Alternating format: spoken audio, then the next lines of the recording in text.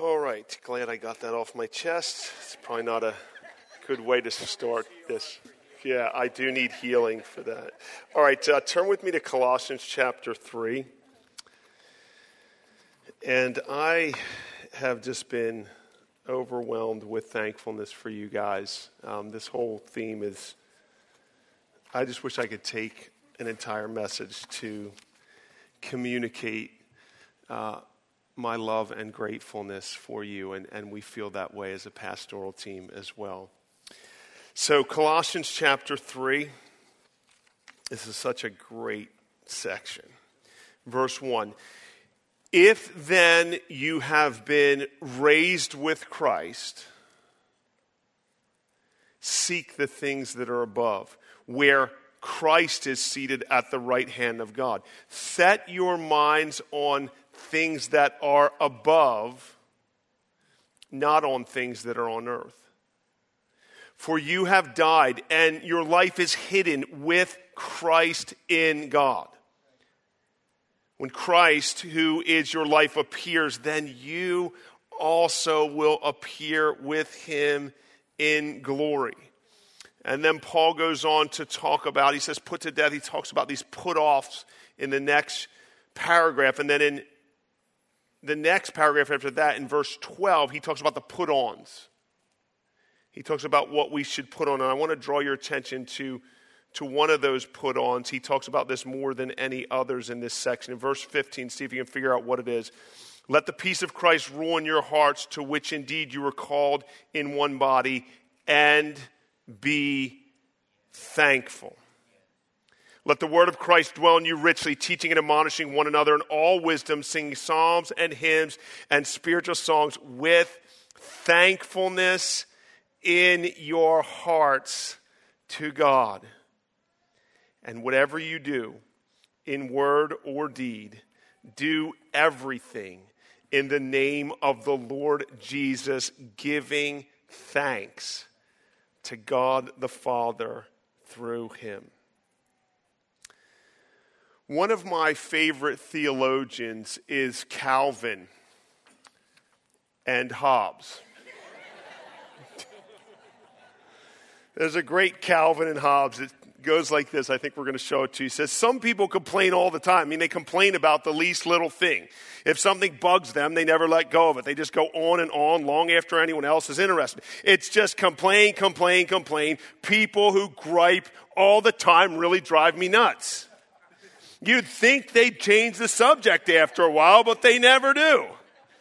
They just keep griping until you start to wonder, what's wrong with this idiot? But they go on complaining and repeating what they've already said. Maybe they're not very self-aware. Boy, that's another thing that gets on my nerves. We are a nation of complainers. And we love to complain. We're experts at it. Our complaining starts the day that we're born. We actually come out fussing and whining. Complaining is our first language, right? It's how we communicate as babies. We don't use words, but we clearly get the point across that we aren't happy, we're not getting what we want, and something needs to change immediately.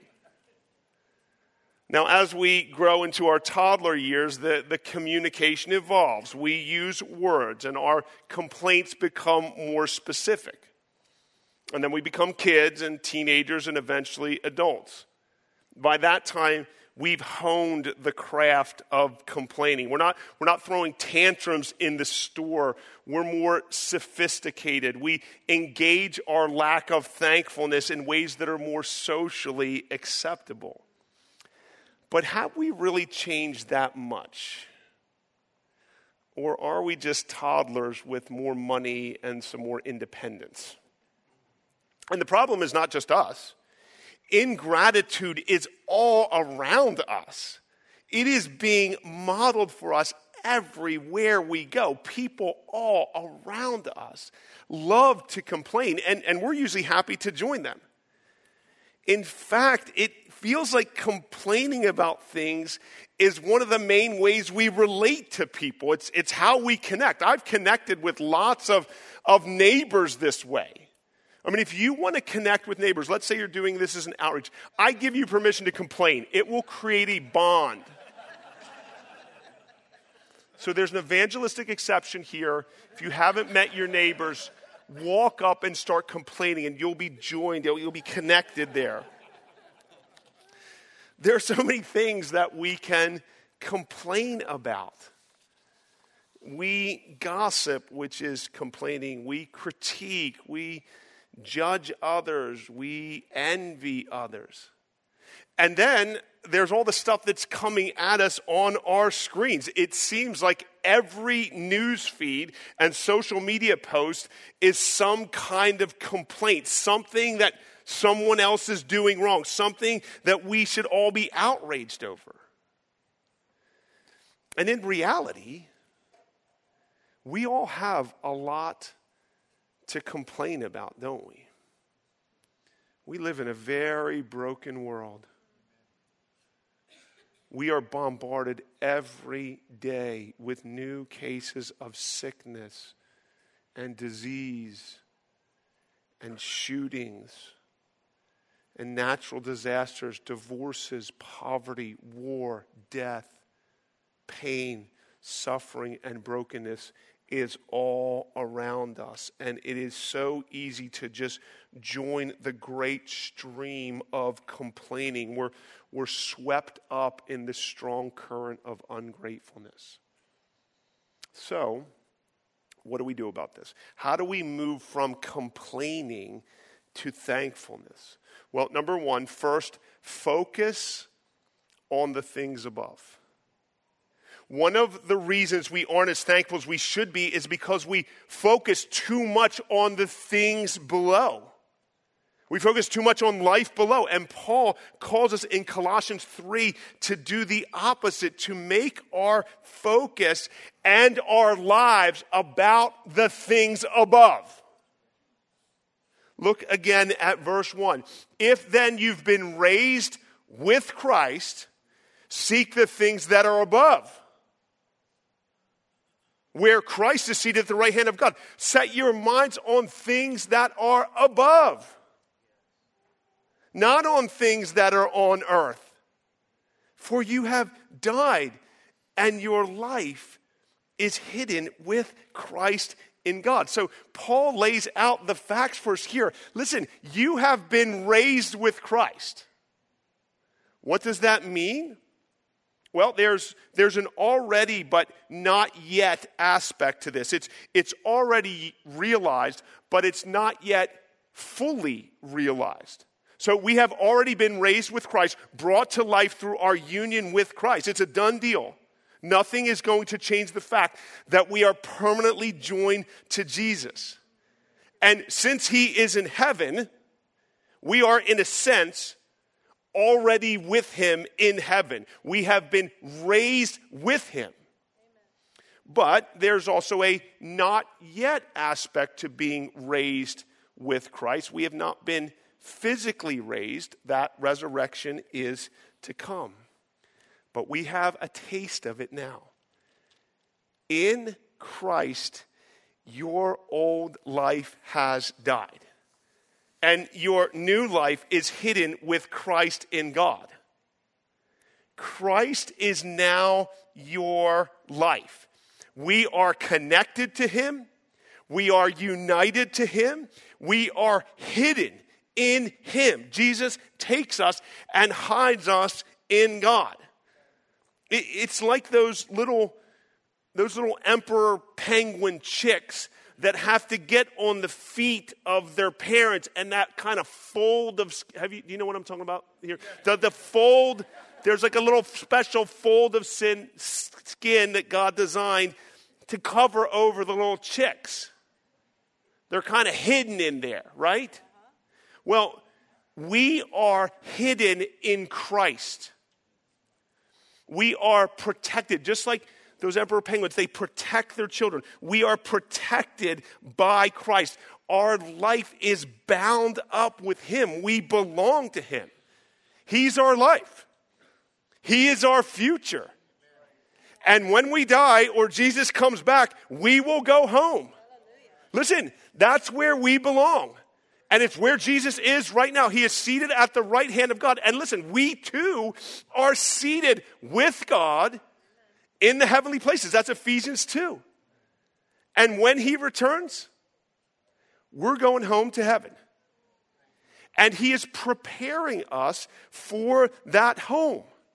And he is going to come back to take us home. And we will live with him in that home. And we will worship him in that home. And we will be overwhelmed with joy in that home. We will be free from sin in that home. We will be free from trials and suffering in that home. We will be free from pain in that home. And we will live forever in that home. We are going to be home with him for all eternity. This is what Paul wants us to focus on, the things above. But there is a tremendous pull to focus on the things below, to make the here and now what we think about. And we need to think about a lot of things while we're here below. But it can become our exclusive focus.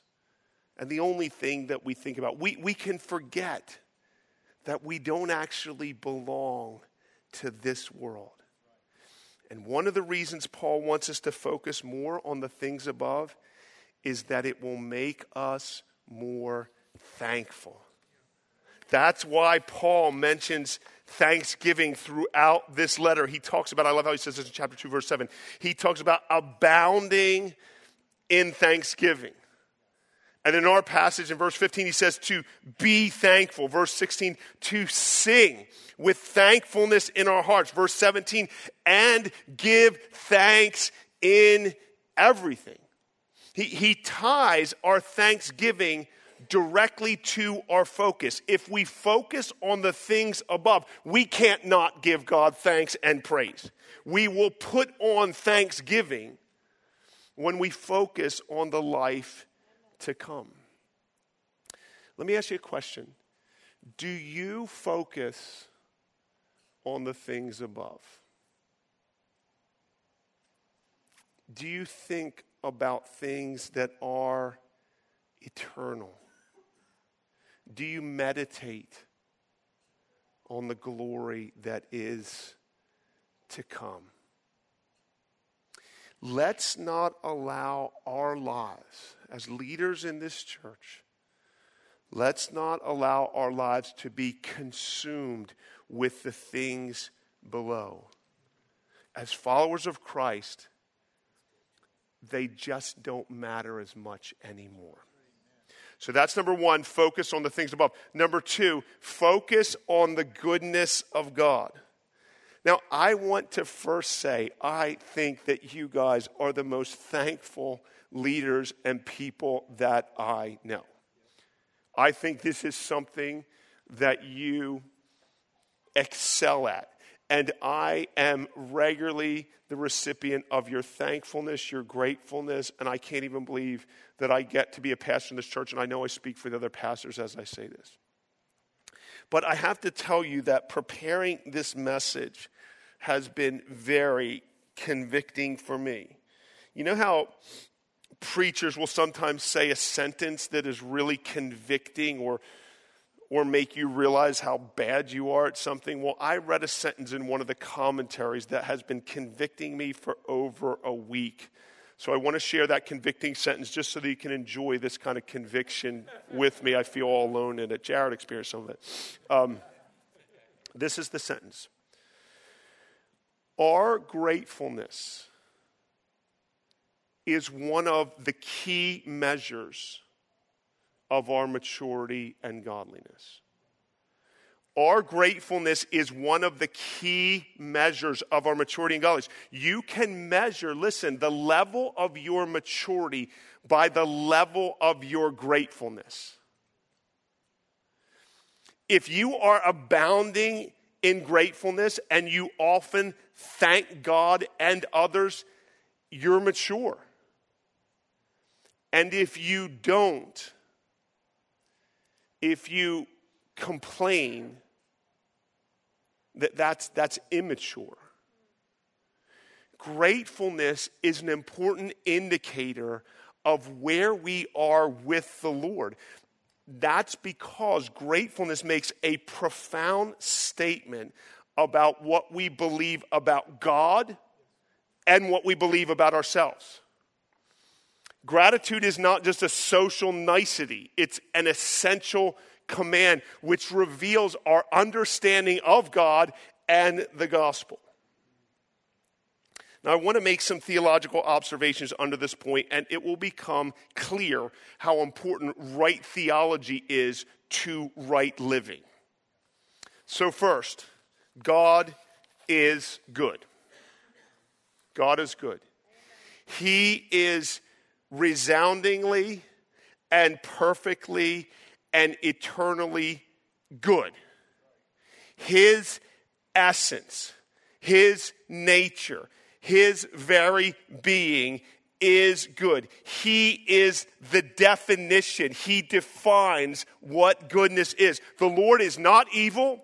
He does not do evil. He cannot even be tempted by evil. God is good. If you want to know what God's goodness is like, then look at Jesus, and you will understand what it means to be good. And his goodness shows itself in millions of ways. It's seen in his abundant benevolence and kindness to all creation.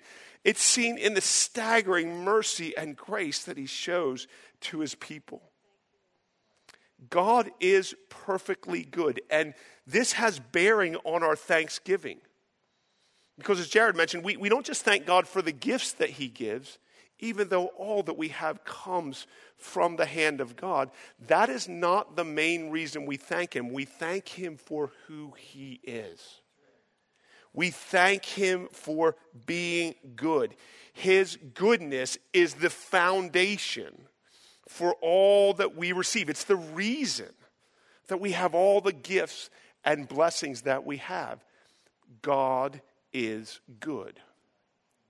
Theological observation number 2, we are not good. Now, I'm not going to belabor this point, but it contributes to our gratitude in this way. God owes us nothing. He owes us nothing. Because of our sin, we rightly deserve punishment and judgment. Our starting point every morning when we wake up is that we deserve God's wrath.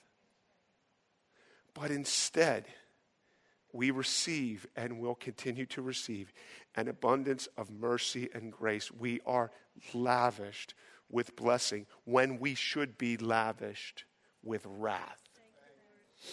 Theological observation number 3. Because God is good, he must work all things for my good.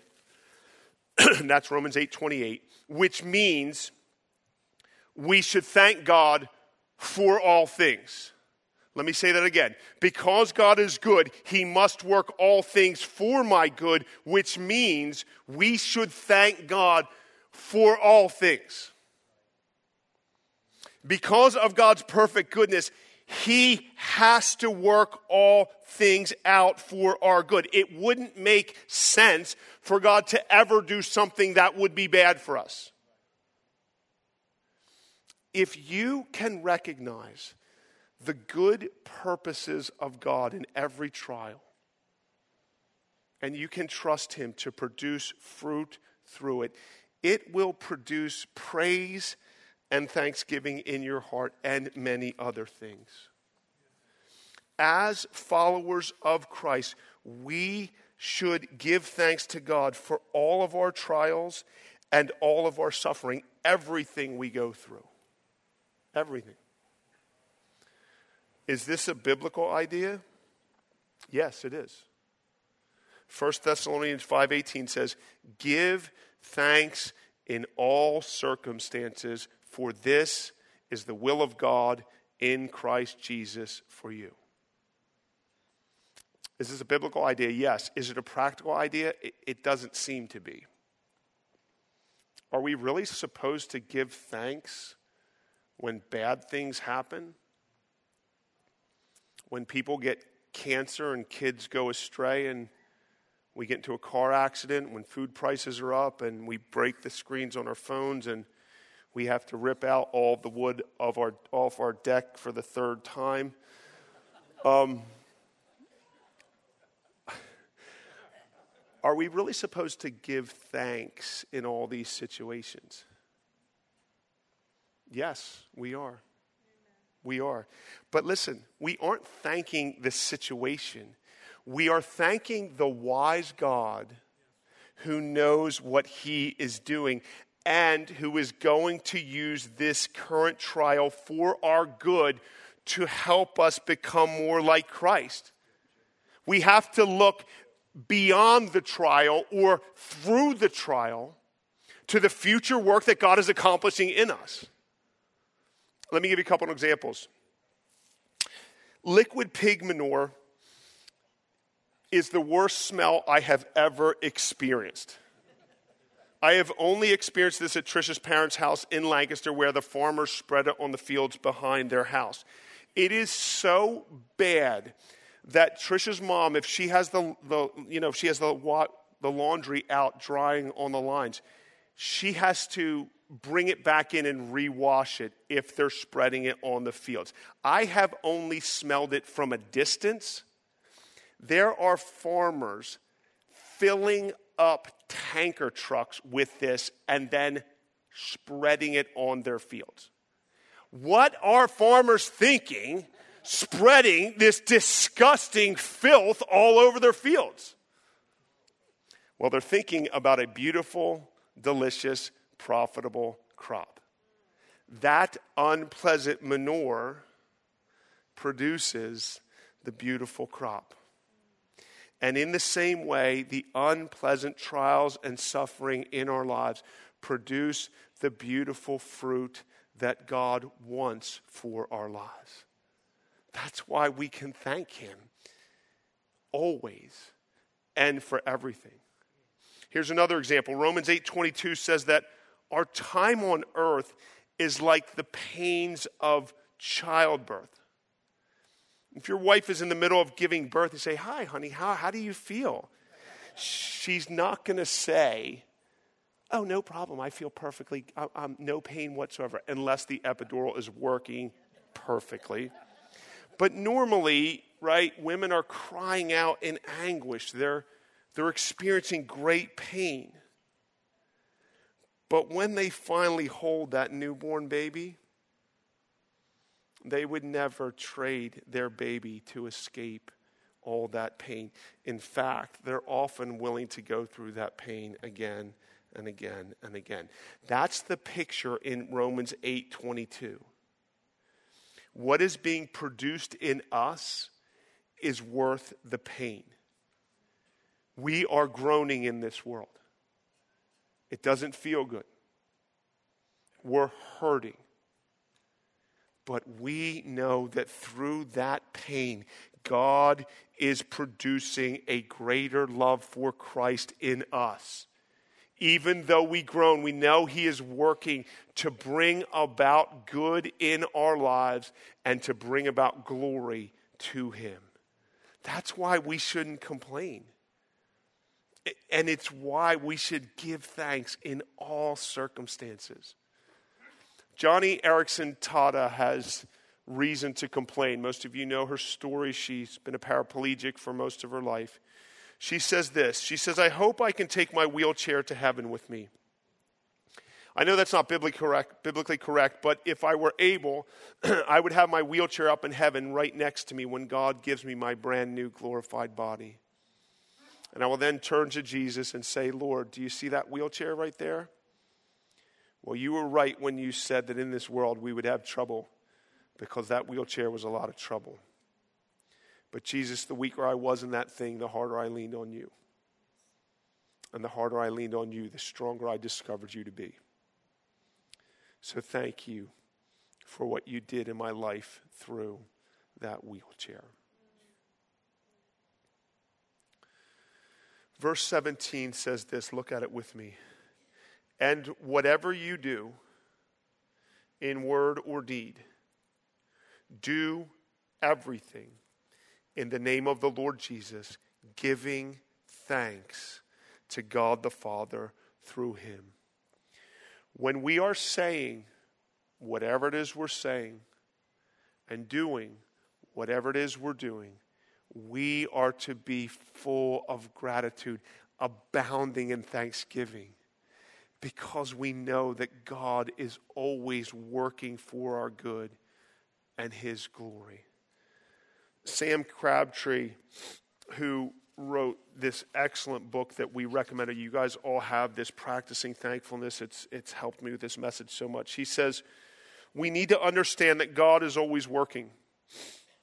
Even the things that grieve God, the events that threaten to crush us, the things that elicit his compassion and comfort for his people, those things are not accidents or flaws in the plan.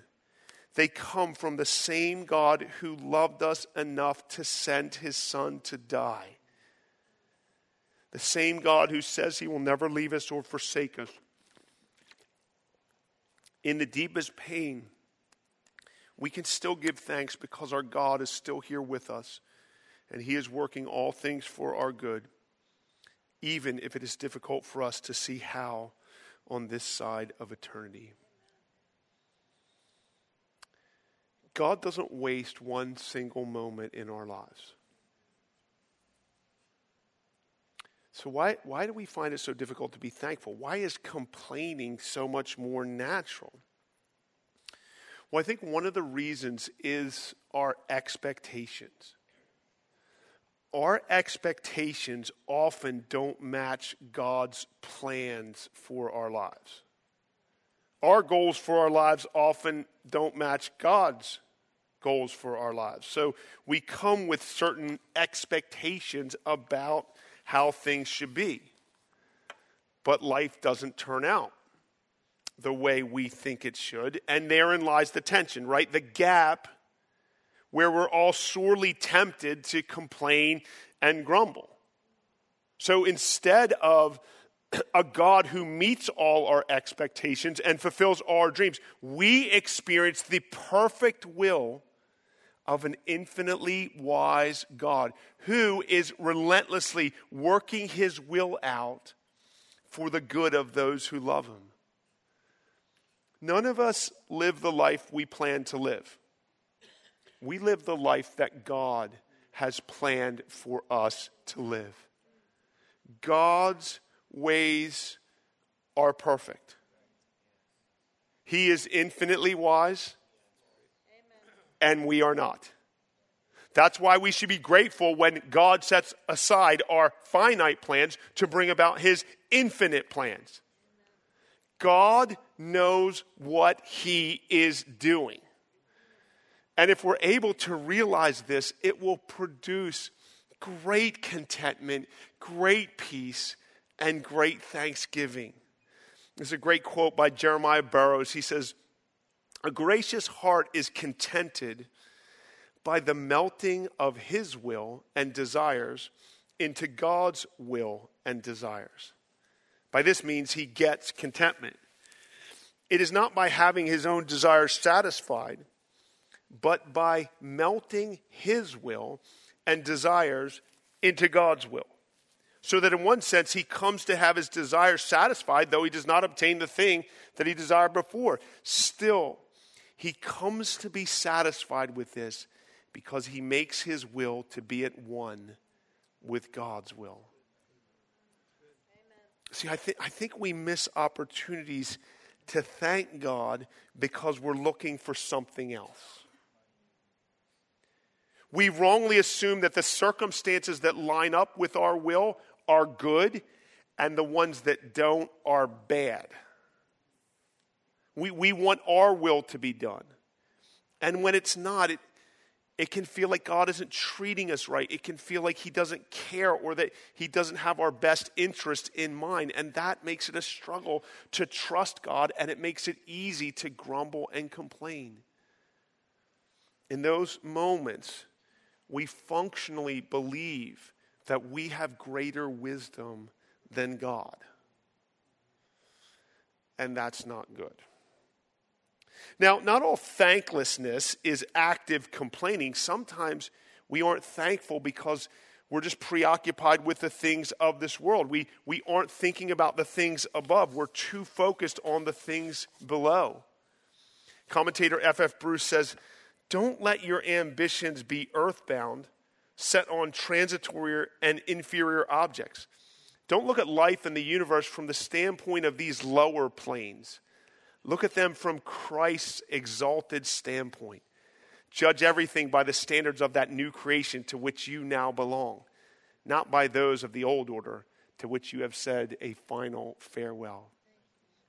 All right, so that's number 2, focus on the goodness of God. Number 3, last point, focus on your blessings. So what are we supposed to do with all of this? What are some practical steps we can take? Well, first, we can repent. Repentance can have a bad reputation nowadays, but I love repentance. I actually have a love-hate relationship with it, but I love it, kind of. Repentance is the pathway to change. Identifying where we're sinning, it's a great thing. You know why? Because we know what to do with our sin, don't we? We bring it to the cross. And Jesus forgives us and cleanses us from all unrighteousness. That's 1 John 1:9. We should be really thankful when we see sin because we have a Savior who is eager to forgive us and to give us power to change. So when you don't feel like being grateful, when you complain or grumble or judge someone or gossip or envy, when you get angry and demand things or try to control things, when you manipulate people or pout or mope or focus on what you don't have, when you're always looking on the negative side of things or you forget who God is and what He has done, you're falling into the sin of ingratitude. Ingratitude is sin. Complaining is sin. So let's repent. Let's ask God to forgive us and change us. He loves to do that. Second, we can look for blessings. We can focus on blessings. We can and should intentionally look for blessings because they are everywhere. We can literally find blessings and things to thank God for in every situation, in every moment of the day. My mom lives part of the year on Sanibel Island, although some of her house was destroyed. There's all these houses. But she, in that storm, remember that storm came right over Sanibel? Well, Sanibel is like the seashell capital of the world. And one of the things they do there is they have this Facebook thing called Sanibel shells. And people, mostly ladies, I've only seen ladies on this, I'm sure there's guys that do it too, they find shells and they paint them and hide them everywhere. So what you do is you hide them in I was asking my mom, are they hidden in the bathrooms? She's like, well, I haven't found one in the bathroom, but they're all over in signs and different things. And I have seen more pictures of my mom holding little shells. It's like a giant Easter egg hunt on the whole island. But it's amazing. I never even knew they're there. But once you know they're there, you just start to see them. They're everywhere. You start looking for them and you start to find them. And it's the same with blessings. You have to look for them. You have to develop an eye for them. You have to practice, which means it takes work. It takes effort. It's like a muscle that has to be used and developed. But once you start doing this, you will find blessings everywhere. We should meditate every day on who God is, on His attributes, and on the ways that God has provided for us and blessed us. We should become like accountants, counting up all the blessings that God has poured out on us. And there are great benefits to this. Being thankful nourishes the heart in ways that other things can't. It produces joy and happiness. The American Psychological Association found that focusing on blessings in your life has significant emotional and interpersonal benefits. It reduces stress and anxiety, and it produces peace. Psychologist Gary Collins even went so far as to say the core ingredient of mental health is gratitude. Counting your blessings reorients your heart toward God. In the classic film, It's a Wonderful Life, George Bailey despises his small town and his career, which he considers insignificant. He's about to commit suicide when an angel shows him what it would have been like if George had never existed. Once awakened to his blessings, once George comes out of this, he's standing in the falling snow, and George greets with joy the car that he had crashed into a tree. He greets the old building and loan office building with gladness. He enthusiastically wishes the town villain, Mr. Potter, a Merry Christmas. He suddenly loves his old drafty house. He is tickled that he might go to jail on false charges of embezzlement. The secret to the change? Well, he humbly prayed, please God. He focused on the things above. And his new awareness that he deserves none of the blessings he's experienced over his lifetime ushers in him into utter joy. He does away with thinking that he deserves any of it. He does away with his complaining, and joy rushes in. We don't need more to be thankful for. We need to be more thankful for what we already have.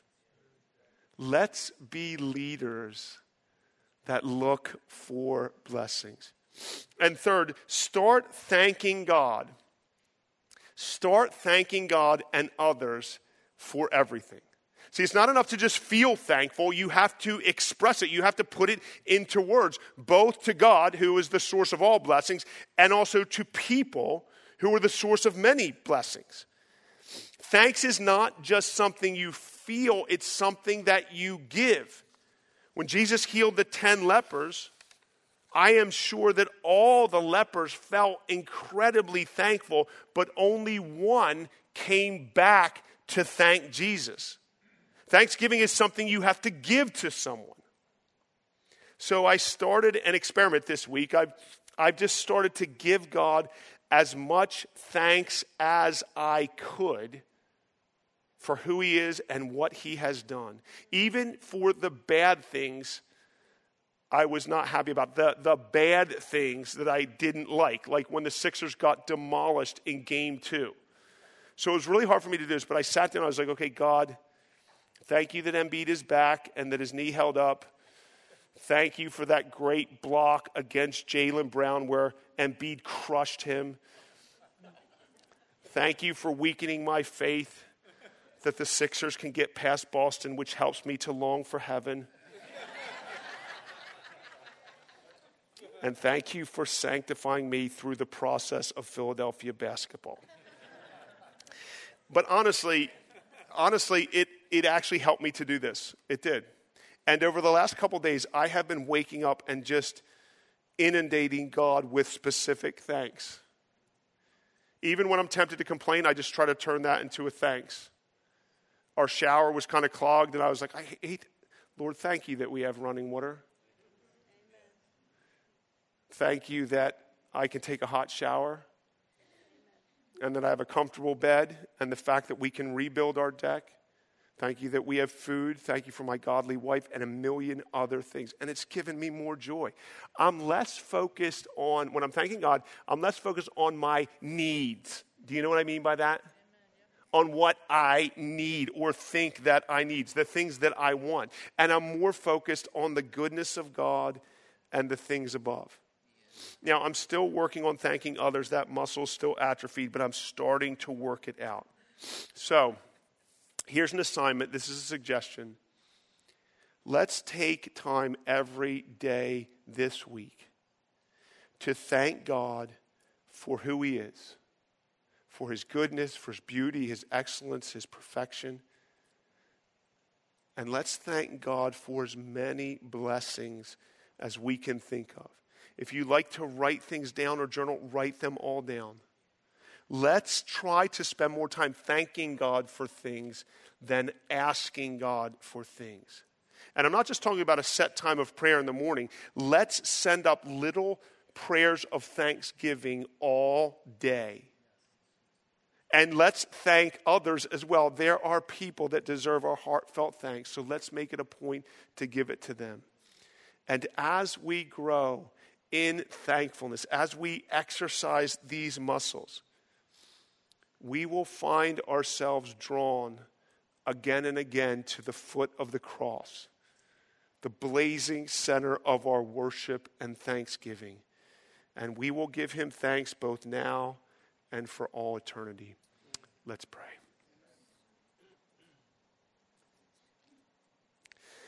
Lord, we just have so much to be thankful for. God, we are overwhelmed by what you have done in our lives. And it all flows from who you are. You are a good God, and you do good. And we are stunned. We are in awe of who you are and the love that you have shown sinners like us to make us your own people at such a great cost. Father, thank you for crushing your Son. Jesus, thank you for absorbing our wrath. Thank you for taking our hell that we could be forgiven and fully adopted into your family, united to you, joined together, seated in heavenly places, made righteous through the blood of Christ, Lord. And then all the millions of blessings that you pour out on us every day. Lord, please help us to work harder to thank you, God. Please help us to make up this difference and to be the most grateful people in the world. God, we want you to do that in our hearts. And we pray that you would do it by the power of your Spirit. In Jesus' name, amen.